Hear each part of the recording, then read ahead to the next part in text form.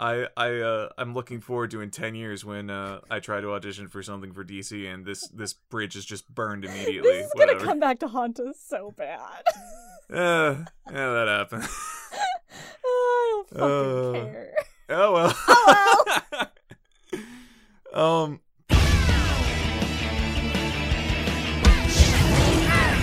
Titans! Alright, hi everybody, welcome back to Titanimaki. Welcome back. We're here still somehow. Yep, we're almost there. I'm Brad. I'm Hayden. And this is the show where we talk about DC Titans, the live-action original series that DC is putting out that bastardizes Teen Titans. Yep. It is. Today we're covering episode 8. We are, again, now kind of like 3/4 of the way through. Yeah, we're more than halfway through, so fuck yeah, bitch. Yeah, just, I think 3 more episodes? Yeah, I think 3 so. more episodes. Yeah, 3 more. 3 more episodes of the first season, at least. Fuck yeah, bitch. Oh, thank goodness. I know. I'm like, but I will be so honest. I'm kind of interested to see what atrocities season 2 commits. That's also true. Did you, so we spoke about this last time, and, well, not last time, but last time we watched an episode. Not last time for you folks out there. We were vaguely aware that there was another Titans podcast, like an official Titans podcast. Hayden, did you get a chance to sit down and listen to the other Titans podcast? Because I've been preparing for convention appearances, which are important. More important than Titans. That's very true. There's like a mirror universe version of our podcast where it's I believe just officially called the Titans Podcast. I think so, yeah. What they do is they sit down with people who are, staff on the show, and again, presumably they just sit there and talk about, oh, I really like this actor, and then he did a really good performance on this episode, and, we really tried to be faithful to the comics, while, the hosts are going, yeah, and then they probably tell staff stories, stuff from the set, stories, like anecdotes from their childhood or whatever, and then they what got them to this episode. point. Yeah, and probably shit like, oh, when we were designing the set, I was talking to Matt over in production, and then we tried to make sure that the filter that we used on the camera would be like this, and I have to imagine that's that, because I can't imagine a lot of really critical conversations about this show being well written. Yeah, because it's... okay. I have some feelings. Yep. This episode in particular also not as bad as the last episode. No, it was actually refreshingly half-quarter decent. Yes, the Donna stuff was alright. Everything else was pretty bad. Yeah, no, Donna, we'll get into it, but I genuinely enjoyed Donna's character. I'm like, can I have a series about her instead? But you know what? I'm gonna say, if we got a series about her, like a full series, it would probably suck. Oh, yeah, no, actually, yeah, but now that you put it like that, it would probably suck. Yeah. Ass. Listen, I liked her character, but I don't want to think about how bad it would be. That's true. We need to watch Doom Patrol still. I think it's run by different people. I think so, yeah. Isn't it a different cast? I know Brendan Fraser is in it still, so he's still Robot Man. Okay, cool. I That's believe the only everybody reason. else is different. I will say everyone was really good, but Right. Brendan Fraser was the highlight for me just because I love him so much. I fucking love Brendan Fraser. This is a pro Brendan Fraser podcast. Brendan Fraser, come on our show. Just hey, Titans. we'll shit talk Titans, but Yep. Hey, he's only in one episode. He's got nothing to worry about. Okay.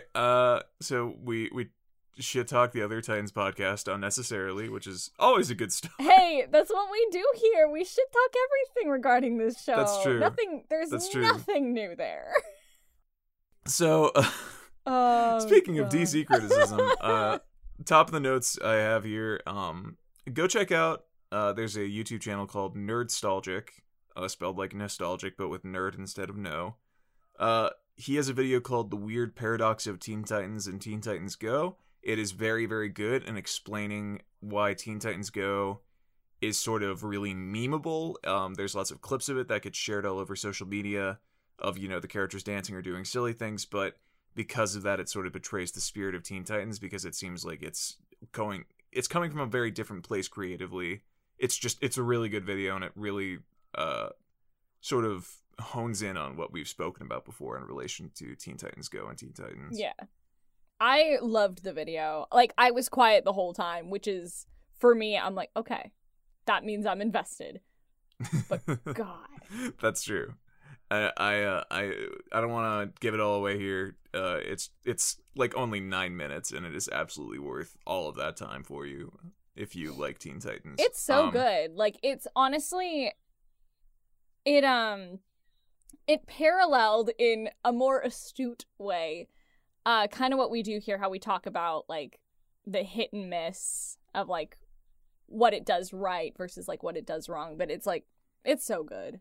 What a good video. It's very, very good. I'm a huge video essay fan and like watching retrospectives, stuff like that, which is why like Brad, for those of you who don't know, writes really, really good video essays. Oh, thank you. Yeah, you're welcome. I'm not just saying that because you're my friend. It's a fucking fact. But Brad writes amazing video essays, and just like, if you enjoyed the video essay on Teen Titans versus Teen Titans Go, maybe go check out Brad's stuff, which I will plug at the end. Or just look up Black Mage Brad or wherever the fuck you post it. Do you post it on Rightly So? Yes, it is. Okay, it's on Rightly So and rightlyso.com. Go check it out. It's so good. But yeah, there's my plug. Thank you. So one last note that I have here in the pre-watch notes, just regarding the other podcast, is if we did bring on, if it is Brendan Fraser or whoever, we will do you the courtesy of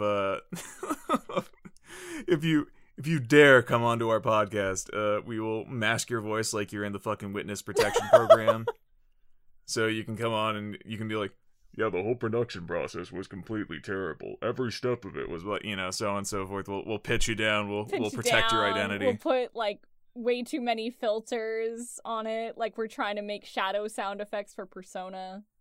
Yeah, like exactly. A bad fan dub, as you do. We will make sure that you are safe to tell your story. So going back to things that are real and not something that absolutely will not happen. No one is going to reach out to us about that. I love it. So, here in Titans World, I spoke last time about how the Asylum episode seemed to have absolutely nothing to do with the previous episode where Richie went back to Gotham to go, defeat the dude who was trying to kill all of the circus members from whenever he was in the Grayson's Flying Circus. Or Flying Grayson Circus. Whatever, yes. It doesn't matter. So I had noted back then, I didn't look it up, but these are probably episodes written by different people, so they probably weren't even aware what had happened in the last episode, which is why Richie doesn't talk about, all of his old family members really being murdered with, Rachel or Starfire, or, even a passing comment to Beast Boy. That's because that's 100% true. Richard Hatem and Jeffrey David Thomas wrote episode 6, where he went back to Gotham. Brian Edward Hill and Greg Walker wrote episode 7. Okay. So that's why there's no reference to it. Weird. So I'm like, I'm fine with Titans. The thing is, I'm fine with there being different writers for each episode. That's so normal. Like, that's really normal for TV. But the thing is, they gotta communicate. Yeah, and Titans is weird where it just feels like they don't communicate with each other. So, yes, I would agree. And I think that, I believe the showrunner is Greg Walker, who I think is the showrunner from X-Files, or like a producer. I can't quite remember right now. X-Files is built in such a way that, like, they do a mystery and then they go home, like, every episode. There's occasionally two-parters, but, like, 90% of the time it's, oh, hey, we're going to do a mystery, and then we're going to just go back to the FBI building.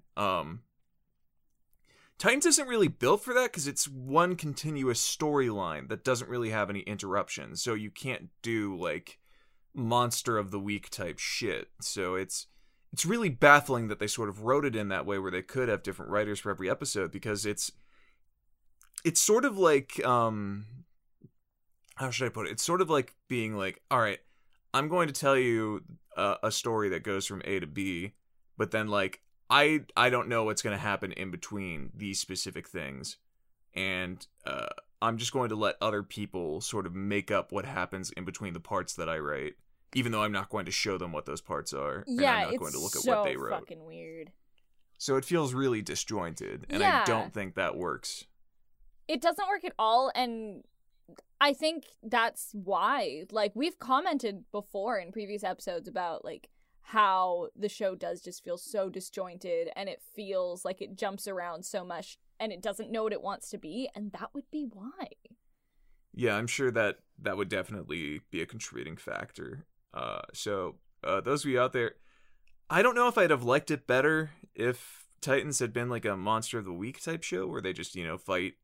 Like the Teen Titans show, arguably, where most of the time, outside of story-based episodes, it was more standalones. Yeah, it's a series of standalone episodes where at the end they just sort of go back to Titans Tower. The only thing you really need to worry about in terms of continuity for Teen Titans, at the very least most of the time, if you're doing a standalone episode, is probably make reference to the fact that Silky is there after Silky is there. In season 2, make reference to the fact that Tara is there when Tara is there. Yeah. Yeah, that's pretty much all I think you really need to worry about for the standalones. I'd guess that I'd argue that after season 4, maybe have Raven be a little bit better with the powers thing, but that's about it. And even then in season 5, they barely do that, so they even broke that rule.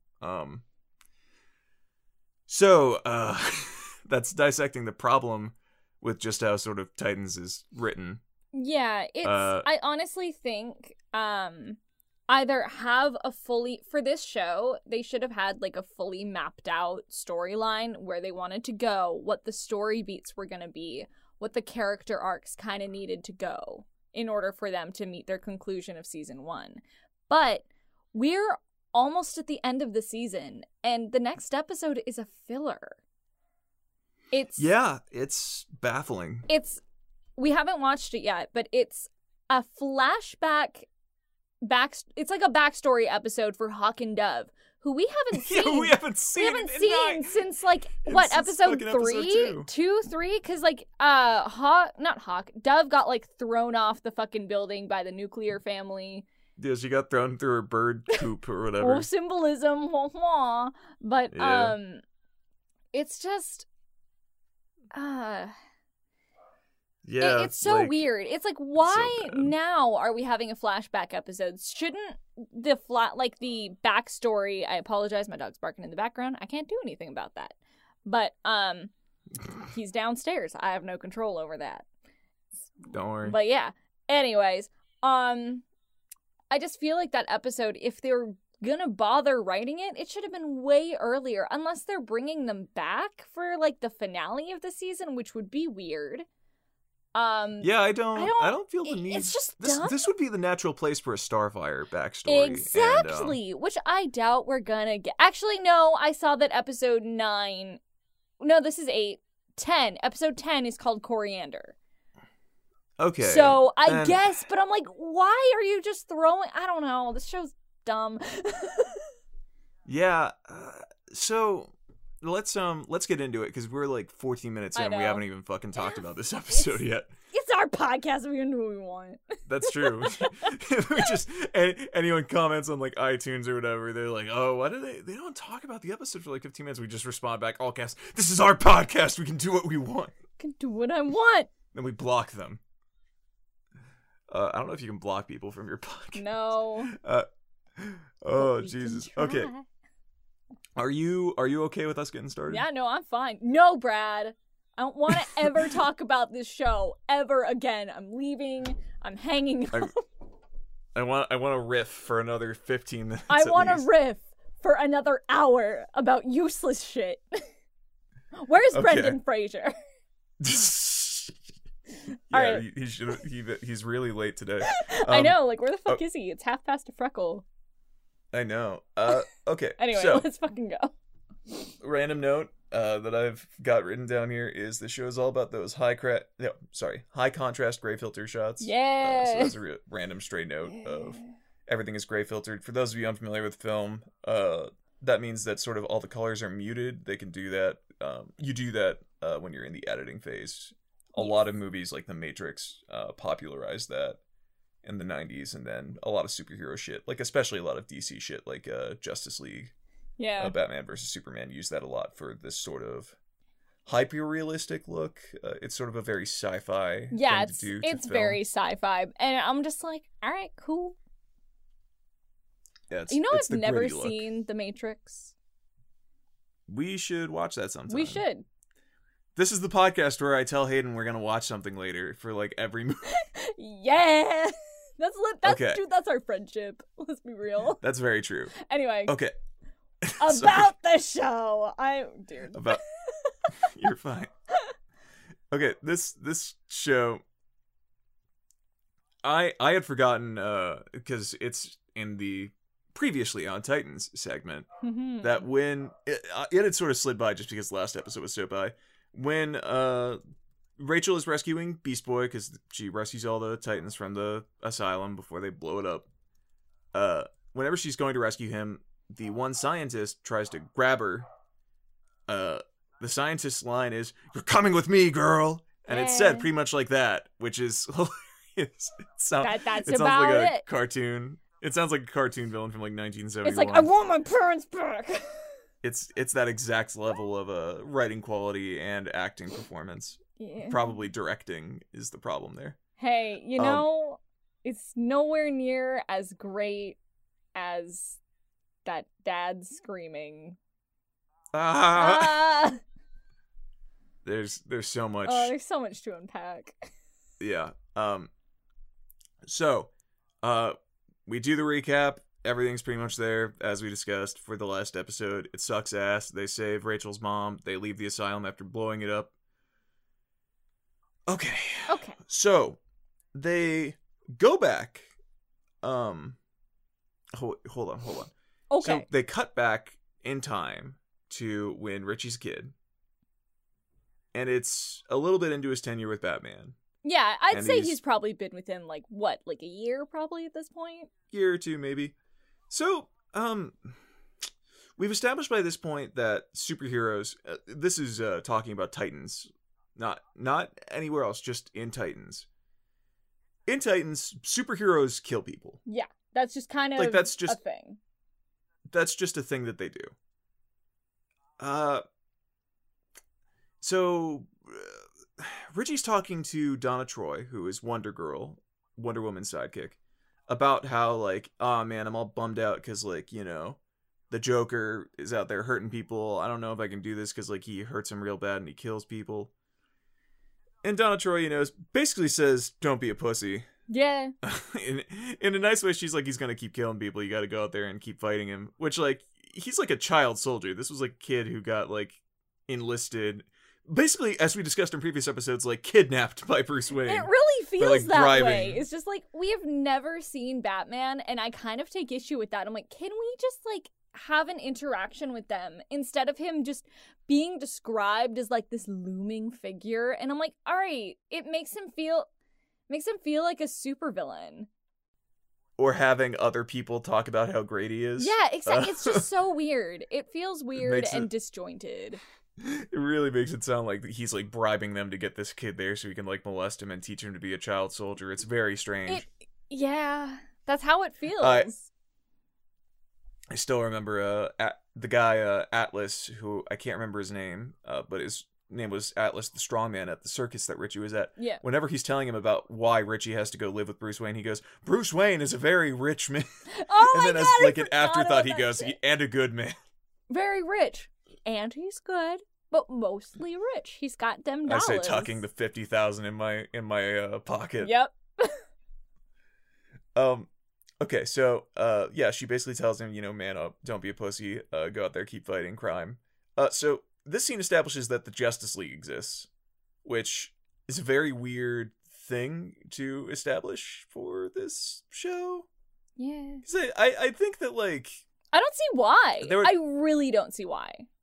Why they need to exist? Yeah, no, well, of course they exist, but, like, why they needed to even touch on it, you know what I mean?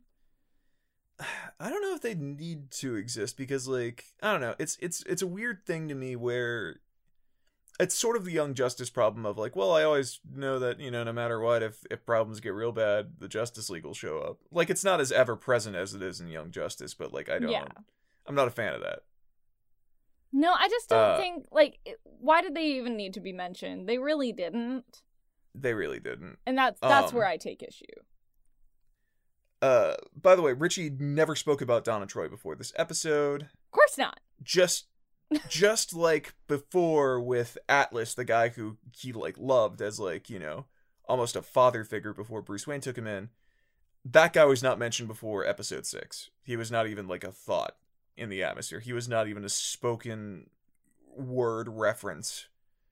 Characters are just being brought up for Richie's backstory whenever the story's like, oh yeah, we gotta have an episode about them. It's like, shit, it's Richie time.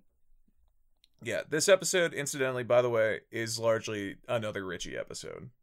Yeah, and that's just kind of what the show's turning into, which then it just makes me go, it's like, why didn't you just make a Robin TV show the way you've made, like, The Flash and Arrow and shit like that, where you can have characters surrounding them that really play into it, but,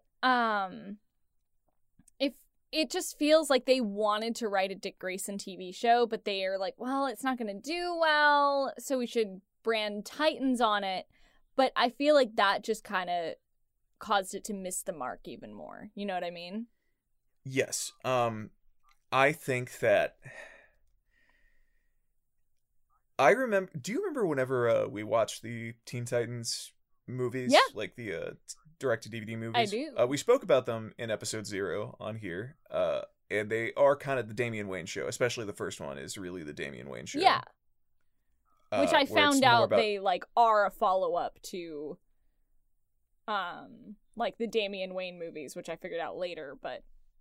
Yes. Which is shitty, because then it felt like it's like, yeah, this is a Damian Wayne movie where they just happen to throw in the Teen Titans for Damian Wayne's sake. And I remember watching and being like, you know, I prefer, like, a Dick Grayson thing with this. I feel like it was like a monkey's paw curling to be like, all right, you want a Teen Titans thing that's all about Dick Grayson? Yeah. Here you go. Here's Titans. That's honestly how it feels. I agree. Because it's, oh god, it's just like that. And just like that, we've got some stuff for Raven here that's okay, but it's still not quite up to the caliber of the original cartoon. Yeah, of course not. It's this show. Okay, yeah. So, getting back to my point about the Joker. So if superheroes kill people, the Joker isn't as much of a problem, right? Like, yeah, like they kill people. Yeah, if they kill people and Batman's like such a monster, then why doesn't he just kill the Joker? Yeah, like, just fucking kill him. Just get it over with.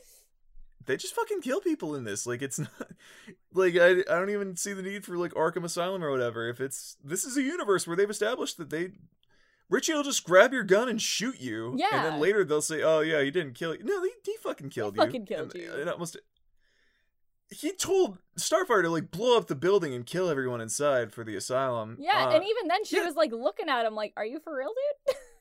Yeah, and remember that one guy, he like threw a fucking Robin ring in his eye in the Hawk and Dove episode. Yeah. And then, like, he definitely beat that one dude to death. So Richie kills people, and he was trained by Batman, and Batman never seems to disapprove in any way about his methods of killing people. So, yeah. Also, Jason kills people. He killed all those cops. So Batman kills people, so the Joker just... At that point, Batman should just pull out a gun and just shoot him. Just fucking shoot him. Honestly, yeah, I completely agree. I'm not condoning murder, but, like... No! Just the way it is in the show...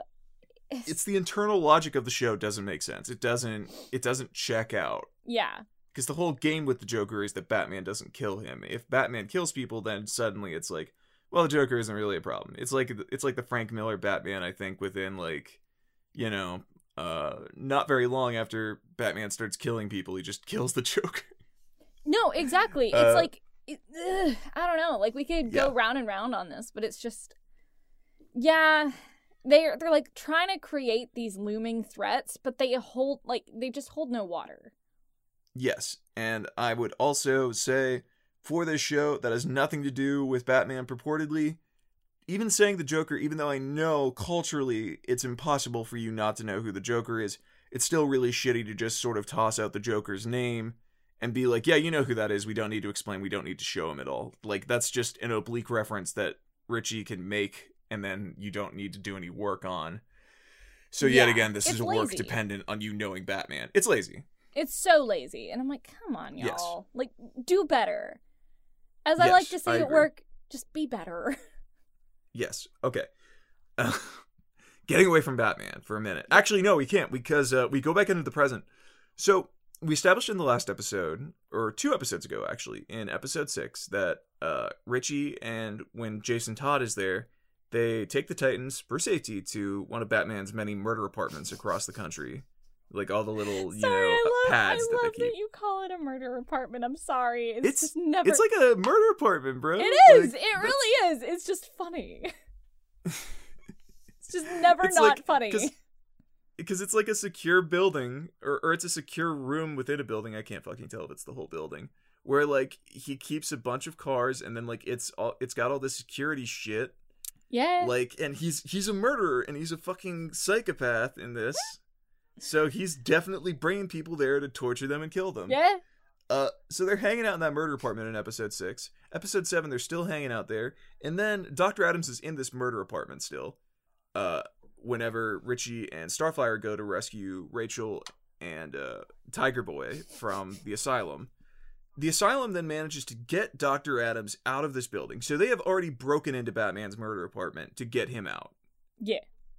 So they just go back to the murder apartment where they know the Trigon cult members know they are, and they did not check even a little bit to make sure that there were no stragglers, that there wasn't like, oh yeah, this is one of like 50 bases across the United States of this cult. They just go back to this building where they know that he has been broken out of, that the Trigon cult members know about. They're just chilling there, eating fucking breakfast. You know, I'm really curious how they got in there, because there's yeah. I didn't even think about that while we were watching the episode, but it just hit me. How the fuck did the cult members get in there? Because even fucking Richie couldn't get in there because of, like, the extensive, like, security. I'm like, how the fuck? Okay, so here's my image. There's just a big cartoon hole in the wall that was, like, dynamite. Like, they just blew it up with dynamite and went in, smashed it, and then... Because the reason that Richie could get back in at the end of episode 6 is because the rest of the Titans were in there. They could just open the door from the inside. So, my thought is, episode 8, whatever, like, dynamite hole they used to blow up the building to get Dr. Adams out, they just walk in through that hole. Yeah. They just walk in through that hole in the wall. They don't even have to bother with security. It's dumb. It's like a horrifically cartoonish explanation, but it's the only one that makes sense. Yeah, the cult members broke in, so I guess we could just use how they broke in to get into the building. So now we're just eating breakfast with no security. By the way, immediately after the horrible traumatic experience of being tortured, in Richie's case being pumped full of like hallucinogens, and in Starfire's case being like vivisected, cut open, having a pipe, like a tube shoved down her throat. They bone. They have sex. They go to have sex. Of course, that's what they do. Again.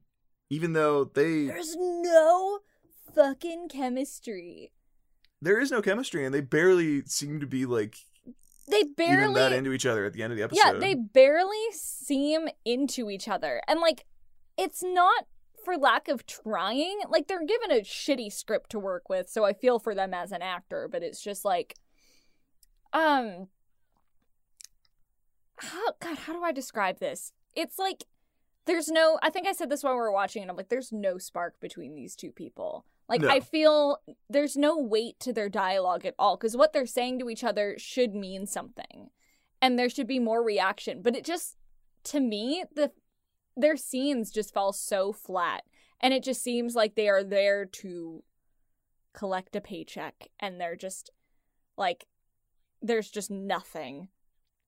She's just, talking about, like, and I'm assuming Corey's speaking, like, Tamaranian in her sleep, Because yes, I believe so. it's like, oh, you were talking in your sleep. It's like, oh, what was he saying? It's like, I would tell you if I knew what you were saying, blah, blah, blah. So it's like, okay, cool, she's speaking alien, great.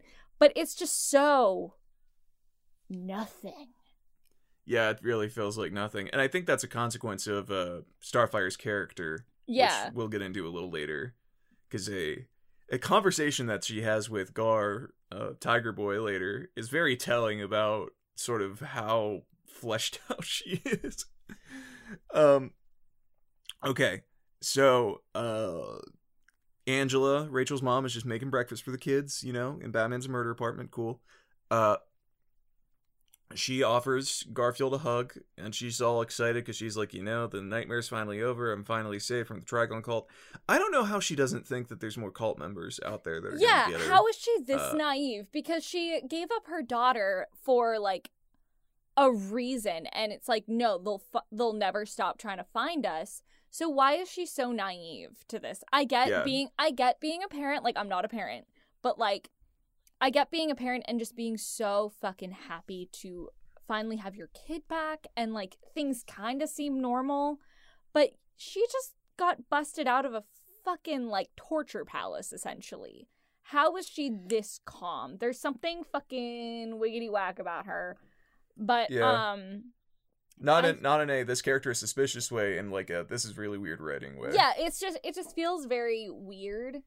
Because you think she'd be more fucked up. You know what I just realized? What? She barely seems to give a shit that Melissa, her friend who raised Rachel, was shot through Oh my god! There was nothing. I was like, this bitch was shot through the head, and you said, like, she was, like, your best friend. I'm like, bitch! Yeah, she raised your fucking kid. Jesus. And got scratched up somehow. I don't know how the scratches got on. Yeah, no, dude, I was Rachel's listening. Adopted mom. I was re-listening to, like, our first episode because now it's on iTunes. Note, guys, we're now on iTunes, wherever you guys are listening. But I was listening just while I was doing my makeup the other day, and I was like, yeah, like, she did. Like, she had, like, these scratches all over her back, and you'd think they were leading towards her, like, having been fucked by Trigon. Yeah. And because that would make sense. Why else would she be taking, like antidepressants and knocking it back with wine? Like, you'd think that like getting raped by a demon or something would give you that kind of trauma, that you'd need that. So honestly, what I think happened in the writer's room is because there's so many different writers kind of doing their own thing. Honestly, what I think might have happened is Melissa was originally intended to be her mom. Yes, I would agree. I think Melissa was intended to actually be her mom, but they're like, yeah, well, we need a reason for probably Rachel to be at this asylum. Like, give her something, you know, because she wasn't getting tortured by anyone. We need to give her something. Let's bring her mom back. But it's her actual mom this time. Yeah, she's her birth mom. It's so weird. It's so lazy. I'm like, okay, you can, like, there's a whole thing about, like, getting reunited with your birth parents and stuff like that. And I really want for Rachel's mom to be cool and to not just be, like, a double agent or something, because, one, that would be lazy and predictable. But also, I'm just like, just give me something. Give me something to root for here, because I have nothing. Yeah, I agree. Going on in the scene, Rachel and Garfield talk, and their dialogue is for the most part the most consistently supportive and good. I just realized I'm gonna have to knock some points on them for Garfield's conversation with her of like, yeah, let's break into that asylum. Yeah. From last episode, because that was incredibly stupid. That was stupid, but even like stupider than they've been established to be. But they have the most consistently good relationship among the Titans because, like, Starfire and Rachel barely have a relationship. Starfire has one conversation with Tiger Boy this episode, and outside of that, the only real conversation she's had with him is, I have seen your penis. Yeah. It was...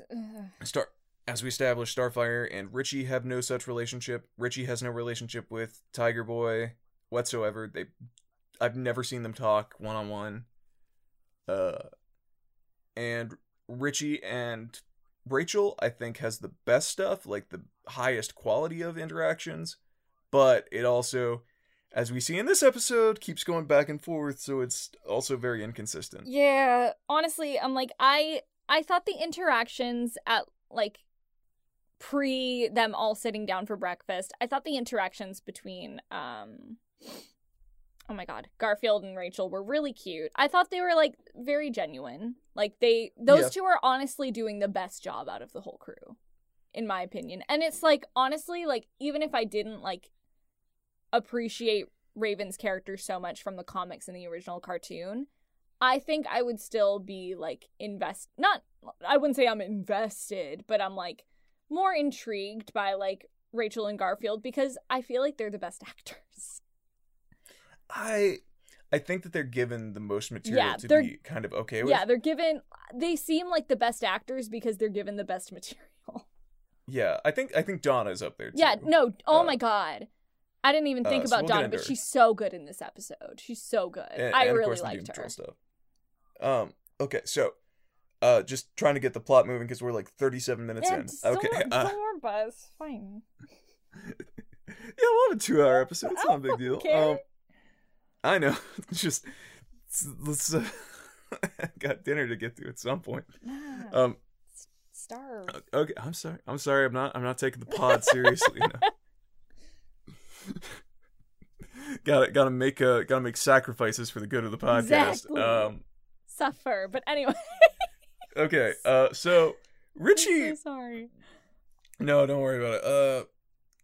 So, one thing, Rachel's mom, Angela, mentions that they were served pancakes in the torture asylum, which is weird. That's so strange. Well, honestly, what I'd say is she was probably making a joke. I wonder. It's what passes. The way she said it. It's what passes for a joke in this show. Okay. That's true. It's like the why can't we have two moms joke from the nuclear family? Yeah. Though I am imagining now that Starfire murdered a chef that's just sitting in the cafeteria in the basement of the asylum. That goes what? And then it just cloud of explosion blew them up. Yeah. There's just like some fucking cafeteria workers for the asylum that are just dead now. Yeah. Good job, guys. You murder people. Okay, so after blowing up the facility and doing seemingly no follow-up research whatsoever on the Trigon cult, Richie goes, case closed, and he goes, all the Trigon cult members are dead. Good We got job. him. We definitely got him. Got him all. Even though 100%. There was that fake cop, and like, you know, they never looked into how the nuclear family was made or where they were getting people. They never looked into how they had like SWAT teams. Yeah. That could raid Dr. Adams' apartment, and there were none of those SWAT team people in the asylum. They just had normal guards. I have no idea how they could possibly imagine that this is over. But Richie does it, and he's like, case closed. Go home. He sends Angela along with Rachel, Tiger Boy, and Starfire back to Angela's house, which she notes she's not been to for 5 years. Yeah. Which means that her house should have probably been, you know, foreclosed on by the bank because, you know, missing person, presumed dead. Should have taken the house and then sold it to somebody else. So somebody should be living there, if not demolished. Yeah, and also, like, my question that I wrote down in my notes here is, how did Starfire know about, like, taxes and shit like that? When they were talking about, like, the houses and shit. Yeah, she says, like, oh, you'll have to pay a lot of taxes. That's really weird for Starfire to know. Yeah, I'm like, how? But okay. But she knows everything about Earth, pretty much. Yeah, she knows everything. She's the hot one. I don't fucking know. Yeah, she's a Bond villain. So I wanna bring up that Angela has not had a bank account for 5 years. Yeah. She doesn't seem to have any money. Richie can just get hundreds of thousands of dollars, presumably from Alfred, whenever. Richie just sends them on their way home to a house that probably is no longer there. It is there and it's like abandoned, whatever, whenever they get there. But he sends them with no money. He just kind of pieces out and just doesn't like give a fucking shit. Rich asshole. 'Cause that's all he is. Yep, he's a rich weird kid asshole. Yeah. Well, we'll see more of that in a Donna's segment. So Richie pieces out and is like, all right, you guys go get on that train and take Angela and Rachel, and presumably Tiger Boy is going to live with them. I don't know what the plan is for him, because they mentioned that Starfire is going to peace out afterward. I don't know what the fuck they think Gar is going to do if he's just going to live with Rachel. I don't know. I mean, obviously it's not going to go like that. Some terrible shit's going to happen. Get married at 14. Duh. Yeah, gonna... Just gonna have this green dude. Well, he's not green, I guess, because, you know, the show's full of cowards. He could be green sometimes. He could be green sometimes when he's transforming, that's all. So Richie goes to peace out, and Rachel, of course, calls him an asshole while hugging him, and that interaction is kind of sweet, but it really underscores how, like, Richie has said on at least... So, in episode 2, he goes to leave her with Hawk and Dove, and he's like, yeah, I'm gonna leave you here. Yeah, because, he just kind of keeps leaving her. We keep doing the thing where he leaves her, comes back, realizes that he's made a terrible mistake, and promises to never leave her again. He did this with Hawk and Dove. He did this at the church. Yeah. Now he's doing it again with her mom, and there's no point where in all of these cases after being reunited, he's been like, I promise I won't leave you again. You know, like, it's not. It's just the same thing over and over again. And it's why, like, their interactions are very sweet, but they also have no substance because we don't see them get any closer. They don't get to have those conversations.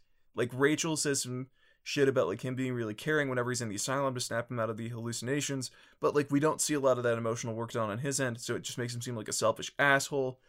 It's just, it could be, again, a rip-off Logan or, like, you know, it feels like Hopper they and Eleven want it to be, like, Logan and X-23. That's what they want it to be. Yeah. But there's... Or like Joel and Ellie. Yeah, Joel and...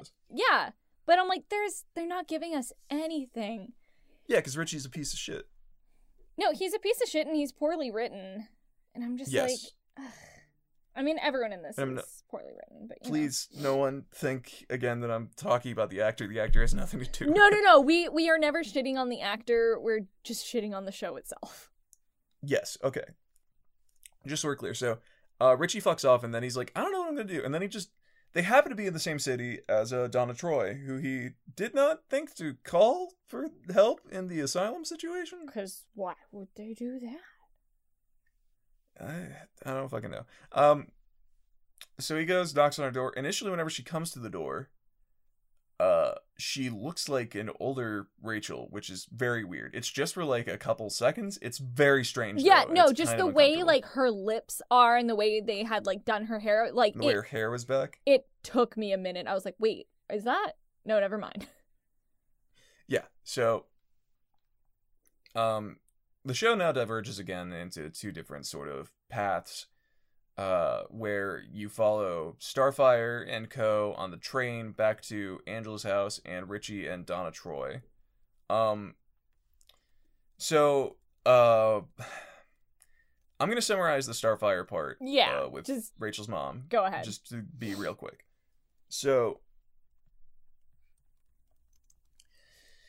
on the train, Starfire and Tiger Boy are just sitting there playing cards, and then Starfire is like basically ignoring Tiger Boy. Their conversation consists of him talking about dessert and her not caring, and then she goes to seemingly flirt with a dude who's looking at her on the train, possibly to have sex with him, and then she threatens him because she thinks he's a cult member, which I mean, like, you'd be able to tell better if you had, you know, I don't know, kept some evidence and didn't blow everything up. Didn't murder everyone involved. And he's like, no, I'm not a cult member. And then she goes, all right, get out of here. He's like, I just thought you were hot. Yeah, he's like, I just thought you were hot. So then it turns out he's a U.S. Marshal, and then he's like, oh, I better report this. And then it's like, oh yeah, this is that lady that beat up those cops whenever she was in Rachel's adoptive mom's house. Because of course it was. Go back to episode, I think, 3, where we talked about the cop who was like, please don't break my arm. It's something. Yeah, it's so bad. And so, like, Starfire's just awful. And then it gets reaffirmed because, like, Tiger Boy tries to have a genuine conversation with her when he's like, yeah, I turned into a tiger in that building, and then I mauled that guy and I bit that guy. And he never said, I think he said he killed that guy. Yeah, no, he's like, once. I think he said he killed him, and he was just like actually seeming torn up about it. And I was like, fuck yeah. Yeah, that's... But here's the thing. She's immediately like, I mean, you had to kill him. Like, she's very blasé about it. Like, she's like, And then it's just, sometimes she's like, you were protecting yourself. Never feel bad about protecting yourself. I'm like, I wrote here, I was like, Coriander is not a good influence. Starfire is so awfully written. She's all about fucking and killing. It's like I wrote all about killing and fucking. Yeah, so she tells him that killing is good, which, I mean, like, we saw her, like, legitimately execute a dude who was harmless in the hotel in Germany in the first episode. And again, she beat the shit out of those cops, if not killing them, in Rachel's house in episode 3, even though the cops are literally just there because Rachel's adopted mom had been murdered, so they weren't like cult members. They were just in the building trying to research the crime. Yeah, exactly. And I'm not huge on like FBI or cops, but like they are literally functionally doing what you would want cops to do, which is researching a murder, and then she beats the shit out of them, if not killing one of them. And again, this U.S. Marshal is like just doing his job reporting this in. She tells Beast Boy, like, yeah, killing people, not a big deal. Then she immediately goes to, oh yeah, you want to get with Rachel, huh? Oh my god, I wrote down what she said. I wrote, it's like, you want to make out with her, don't you? I was like, what the fuck is wrong with you? So she's immediately jumping to her second mode, killing to fucking. So we're going from killing to fucking mode. Meanwhile, Rachel's talking with her mom, and her mom's like, yeah, it's so great. The cult's never going to get you. Trigon's never gonna get you. She never says Trigon. But she's like, your father can't find you anymore. Your father is a powerful man. She's very oblique about it, which I don't get why she's being really, weird about it unless she's a spy. I don't understand. So she's like, oh, Melissa was my best friend, which I was happy that at the very least they acknowledged that she existed after she got fucking shot through the head, but even then her mom doesn't seem all that bummed about it. And then they're like, yeah, we're going to be fine. We're going to go back to our house. So instead of them getting all the way to their house, they get stopped because the train gets stopped because they're looking for Starfire. Yeah. Naturally, because she, assaulted cops and then assaulted a U.S. Marshal. And then she tells, Rachel, her mom, and Tiger Boy, get off the train, meet me, at this area. And then the FBI agents show up to, like, arrest Starfire, because of course they do. That only makes sense. And then she murders them. She murders them. She blows them up. She just toasts them. And I'm like, are you fucking kidding me?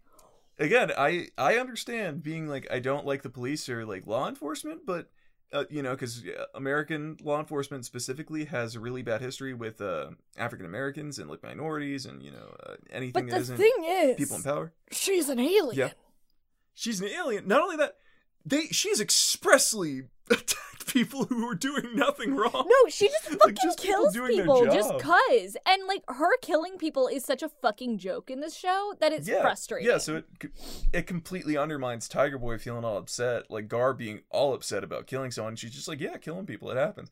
And that's how the rest of the show treats it. Again, the nuclear family's heads explode and they're like, yeah, whatever. So she blows up the train. Tiger Boy scares someone. I'm glad he didn't murder the dude who was just driving like a utility truck to take it so that they could drive to Rachel's mom's house. So they go to Rachel's mom's house, and it's still there. It's just covered in leaves. I don't understand how they just assume that a house would be abandoned without like presumably a bank foreclosing on it or like relatives doing something. Yeah, no, that house would be fucking closed. Yeah, it's just treated as if it was like just taken by nature, as if society had forgotten that it existed. So they go into the house with this stolen vehicle right outside. By the way, they don't even think to like, after stealing this vehicle, to, I don't know, ditch it somewhere, like we'll take the rest of the way on foot. They take the stolen vehicle right up to the house, which should lead the cops there if, this show is following up on that. I am happy that they at least followed up on Starfire getting punished, kind of, for beating up the cops. Yeah, like, at least they're following up on it, but it's been so fucking long, and they haven't shown anything regarding it, that it just felt so random. I was like, wait, what's happening? Oh, okay, that's what's happening. Yeah, it's weird. So they go in, and then Rachel's like, oh, so you don't remember anything? And then Starfire's like, yeah, I can't remember anything. And she's like, well, I have healing powers. Maybe I could heal your brain, like your memories. Yeah. And then which I'm like, Starfire's okay, like, cool. all right, sure, we could try it.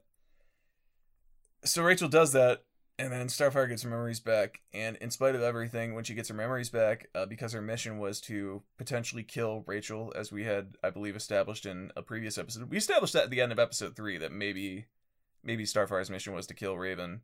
Yeah, that was already kind of like a thought we had. It turns out that definitely was the plan, because when she gets her memories back, just immediately goes to choking out Rachel. Yep, she just starts fucking choking her. I'm like, okay, cool. So I don't know if we're supposed to like Starfire to be like, oh no, this betrayal of their deep-seated friendship. Oh yeah, this lady's all about fucking and killing him. Like, you know, she beat up that one creepy dude in a bar, or that creepy dude at that restaurant, so you know she's like a good person. Oh yeah. Otherwise, we've gotten jack shit. Like that's the one moment I can think of in Titans outside of her, you know, being like, I need to get Rachel Roth because my notes and my pictures that are with me when I have amnesia tell me to. Outside of that, she has done nothing morally good, really, at all. She hasn't. Everything. She's just beating the shit out of that dude at the restaurant. I keep saying bar. Also, she keeps Dick from murdering that hunter in front of his daughter, and that is like a bare minimum. Yeah, and I'm like, she's not done anything like redeemable that makes me go, yeah, go Starfire. Oh no, like where's Starfire? Like, what are you doing? I just don't care. I don't care. Yeah. So then the episode actually ends with her trying to murder Rachel. Yeah. Meanwhile, Richie basically just goes to bother Donna Troy, and then she's like, hey, how's it going? And then he's like, I quit being Robin, I'm done. And then she's like, well, let's hang out for a while. Basically, she's like, I don't do the Wonder Girl thing much anymore, but yeah, let's catch up. Come with me I'm to not all fucked up over it. Yeah, no, she like invites him to like go with her to like her photography gallery. Thank you. I was like, I don't know. Or like, I forget what it is. It's exhibition. It doesn't matter. Yeah. The point is that she goes to invites him to come to her photography party where like her photography is on display at, I guess, like some art museum or some exhibit. Yeah. And then he's there, basically unable to socialize with other people. He tries to bring up to the one dude about how much he knows about Donna and her love for photography, and then he talks. Richie is suddenly an expert on cameras, so he talks extensively about he like gets weirdly into it. Ugh. He gets weirdly into talking about cameras, and the one dude is just like, I'm gonna leave out of this social interaction. And then Richie gets all huffy because basically I believe the idea of the scene is everyone here is a snooty snoot who just likes art and potentially wants to bone Donna. And, you know, Richie's real. He really gets photography, which never brought up before. Not even brought up once before in this show. Is Richie's deep, passionate love and understanding for photography. It's because he secretly loves Donna. Duh. I guess. To their credit, he has not fucked Donna yet. She treats him more like a little brother, which is, you know, if Richie was written better, that would be endearing. Right? Like, that would be endearing if he was a better written character. But for her, it's still endearing. Like, Donna is still written in a decently charming way. So she tells him, like, after this party happens for a while, she's like, I'm gonna go take care of something. You hang out here, have fun.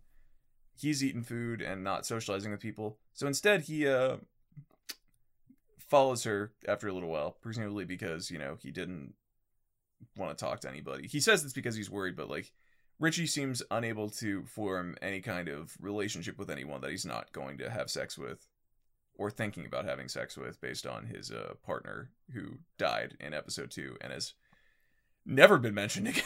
Yeah, no, it's never, ever come up. I'm like, okay, great. Yeah, she just died and nobody fucking cared.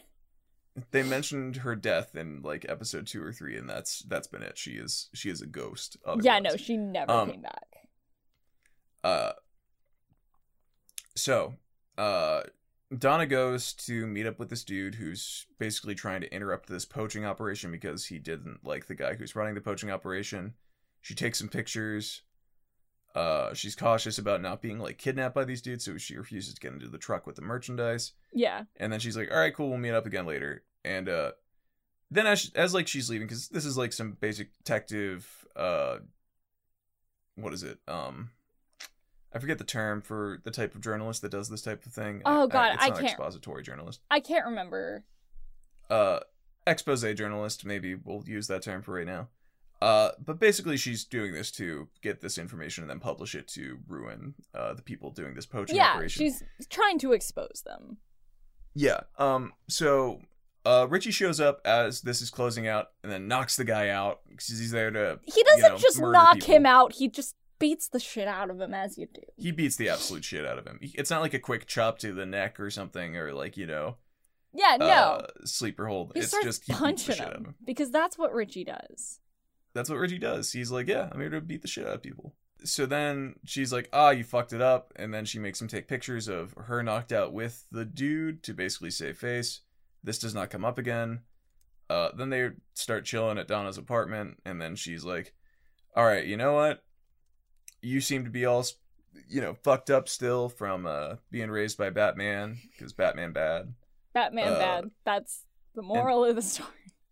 And he's like, fuck Batman. And then she's like, he tried to raise you as best he could after, and my subtext is after, like, basically kidnapping you and forcing all the people around you to give you to him. But also, like, I think she also meant, like, after his own traumas, like, he raised you as best he could. Yeah. Though again, Batman, like, I will say really that's pushed for him. That's the subtext they were going for. Yes. That's After not the what trauma came of, like, across. Batman went through. No, not at all. So then she's like, Wonder Woman basically raised me with all this love and care, and Wonder Woman's great. And she raised me to protect the innocent. Batman raised you to, punish evildoers. So that's got you all fucked up, which I guess that's one criticism of Batman, but I mean, again, that's an interpretation of Batman. I'm not like the Batman defender, but I feel a little bit like I have to be on this show because I'm like, yeah, if you're a billionaire, better things you can do with your money than just pay for a suit and a big cave to beat people up. Like you should probably fix wealth inequality in your city. Anyway, point being, she's like, try your best, all this stuff. She's endearing. That's basically what it comes down to. Is she's endearing for a scene. She tells him like, you should try to not be a violent lunatic. Yeah, don't be a piece of shit. Yeah. So then she mentions he has something on his phone. At some point he shows her I think on his phone that he has some pictures from Starfire's weird little storage room that are in Tamaranian, and then she's like, oh, I recognize that. That's Sumerian or some offshoot of Sumerian. Yeah. And then that's how she figures out, like, oh yeah, she's here to secure the Raven. Which, I mean, I felt like they already said that. They did in episode 3. They already like they acknowledged that when fucking Starfire and Richie went to like her lair her or whatever. Area. Yeah. So like she seems to, I guess, restate it or like I don't know what the fuck she's just like reiterating it. I don't fucking know. I guess I don't know why it's like shocking information because I believe we were given this in episode 3. So, but basically it turns out they're like, oh yeah, this might mean that she's here to kill Rachel because Rachel's the Raven, and then bam, cut to, as I said before, Starfire choking out Rachel.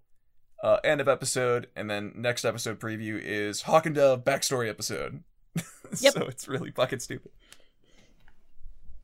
Yeah, so it sucks. That's basically. Oh right, the poacher guy. Oh yeah. Did mention the bear because they had a bear there. They were like, "Do you want to shoot this bear?" And she's like, "No." And then they close it, which is just a really weird little moment. He mentions like, "Oh yeah, the Chinese will pay for this," which great little reference, great little xenophobic reference to Chinese people. So a little bit of racism in this episode too, just for fun. Just for laughs. Just for the shits and gigs. So, outside of Donna stuff, this episode sucked. Yeah, no, Donna, I want to dig into that a little bit. Like, I honestly think I think Donna was the most intriguing character we've had so far. We've had so much time with all these characters, but I feel like I don't even know them. You know what I mean? Yeah, but Rachel keeps going into kid mode every now and again, and it's really weird. Yeah, it's like they regress her, and it feels very strange. Yeah, they keep waffling on if she's like a cynical teen or like a little kid that really wants like a mom and like a family. Yeah. And they don't try to square those realities. They don't, and they can't decide how they want to write her, and it's very strange. It's just Tiger.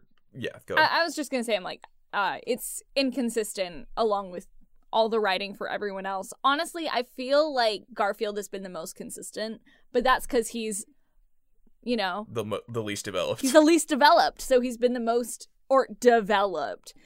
So you know, yeah, it's just the. I agree. I would watch a show based on who we've seen so far in the show. I would like a show of just Robot Man, Brendan Fraser with Donna Troy solving mysteries. Yes. That would be the ideal configuration of who we've seen in Titans so far. Yeah, Donna's an actual interesting character in the short. Sorry, I just got a Charlie horse in my leg. I moved my leg ever so slightly and I was like, ah! But, show's taking its toll on you. I know, it's killing me. Slowly. But, I was gonna say, like, in the short time that we had, Donna around, I feel like I know her a lot more than I know any of these other characters. Yeah, I at least feel like she's more genuinely pleasant and enjoyable. Which I think helps whenever she's not Dove, who's fucking a lunatic like Hawk, and also slashing people's throats. Honestly, keeping her from doing too much superhero shit is the most helpful, because it keeps it from Titan's battle choreography where they just murder people, because like everything about Dove is undermined by the fact that she slashes people's throats and shit.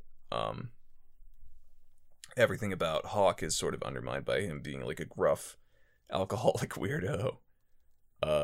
And then obviously our main Titans we have discussed their faults at length. Yeah. So yeah, she's enjoyable enough. So I want to say that again, this episode's better. It is a baffling choice to have the next episode be about Hawk and Dove's backstory. Yeah, which makes no sense narratively. It just feels so disjointed, and I'm like, for real? Like, why? This is the point in the story where we should, if you're gonna suddenly have a flashback episode, you would want it to be about Starfire. Yeah, it should be about Starfire, but why the episode after the backstory is about her, which is so weird, and it just it ruins the pacing of the show. Not that it's good to begin with, but it 100% ruins it. Yeah, just absolutely interrupts the actual story narrative. Even the Doom Patrol would have felt more relevant here as like a random backstory episode. It doesn't seem to be, because Hawk and Dove aren't connected to Rachel at all right now. No, they're not. Starfire Well, or they were connected to Rachel, but like for one episode. For an episode. Yeah, and all of Rachel's attachment to Dove was off fucking screen. Yeah. Like she meets them, and then one scene later, she's coming back from shopping with Dove, and Dove's like, yeah, we're friends now. And then Rachel's all excited to be with her. We didn't even get to see that transition happen. We don't even get to see that growth. And I guess it's because they knew it didn't matter, because Hawk and Dove were going to be summarily kicked out of the story here. But like, it's so fucking stupid that they would remove that, because this whole fucking show is supposed to be about relationships between the Titans, but instead it's about this weird, non-existent conspiracy plot and like random references to killing and fucking, and it's stupid. It has no thematic unity, and it contradicts itself, and it sucks ass. Yeah, and we got 3 more episodes. It doesn't make any sense. Like, none of it is lining up the way you'd think it would. Yeah. And I'm baffled. I'm so baffled by the lack of skill in the writing. It is a mess. And I because it's not an X-Files thing where they can just go back to Titan's Tower or something at the end of the day, all of these little problems in like the pacing of the overarching story come to a head because every episode is like that. Every episode we go, this doesn't seem to match up with the last episode we just watched. Yeah. What the fuck is happening? Because there is no normal to return back to. We have to have everything happen as a result of what happened previously, and whenever that doesn't line up, it feels really fucking weird. Okay, so anything else before we close out here? No, I'm just... Why is there a Hawk and Dove episode next? I don't fucking know. Why? We'll That is talk my more about that question. whenever we watch it. What'd you say? I was like, that's my question, is why does it suck? We'll figure it out next time. Alright, plugs. Anything you want to plug before we get moving? No. That was Not a way to say really. I'll plug, as Hayden said, my video essays on Rightly So. That's Rightly with a W at the front. I do the How to Fix Bleach series, which I'm gonna get back to in a little while, because I just finished out Karakura Town, where I talk all about characters that you should remove from Bleach, because Bleach has too many characters. It sure does. It does, It and I haven't even exists. gotten to Soul Society or the Ronko or any of that shit yet. Jesus, are you for real? Yeah, I mean, I got through 22 characters, or like Okay. 20 something characters already. And you're but, still going through who needs to get the fuck out. Yeah, no, it's an astonishing number of characters. That's and funny. I'll get around to that other video for Soul Society stuff probably in a year or two. I don't know, because I'm working on the Digimon stuff. So the other big video essay that I was working on is what went wrong with Digimon Try.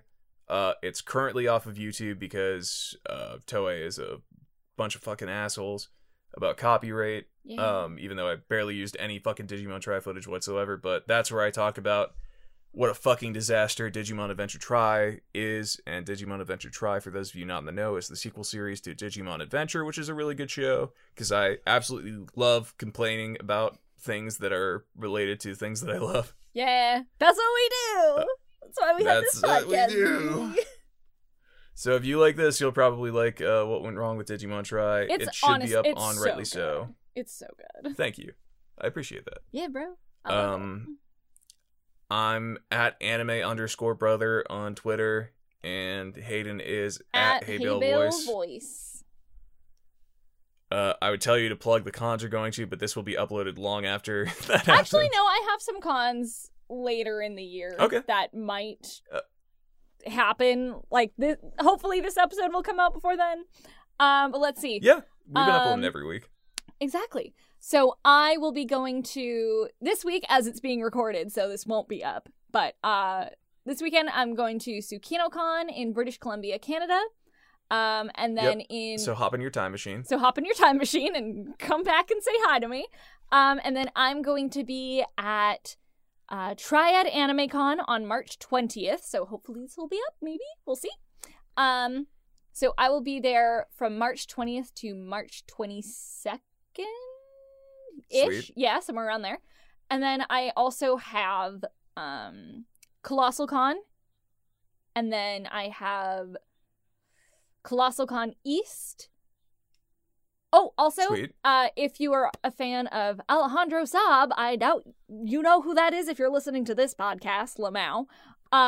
He and I will be guesting at MomoCon in Atlanta, Georgia in May. So come see us. Nice. Come enjoy the sunshine and come hang out with me. We can talk Titans. We can talk smack about the show. You can tell me why we're wrong for hating it. I would love to discuss. And I personally love how they kill people. oh god, I love how everyone is just so murderous.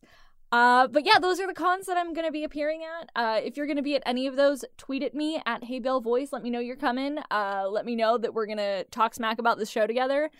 And that's about it. All right. Well, I think that's it, everybody. Thank you for listening. You can find us on iTunes, Spotify, and Podbean. Yep. I think we're on Anchor, right? Yeah, Anchor's more like where we upload it though. Okay. You can find us in a bunch of places. If you're listening to this, you clearly already found us. But thank you for listening all the same. All right. All right. Bye, everybody. Goodbye.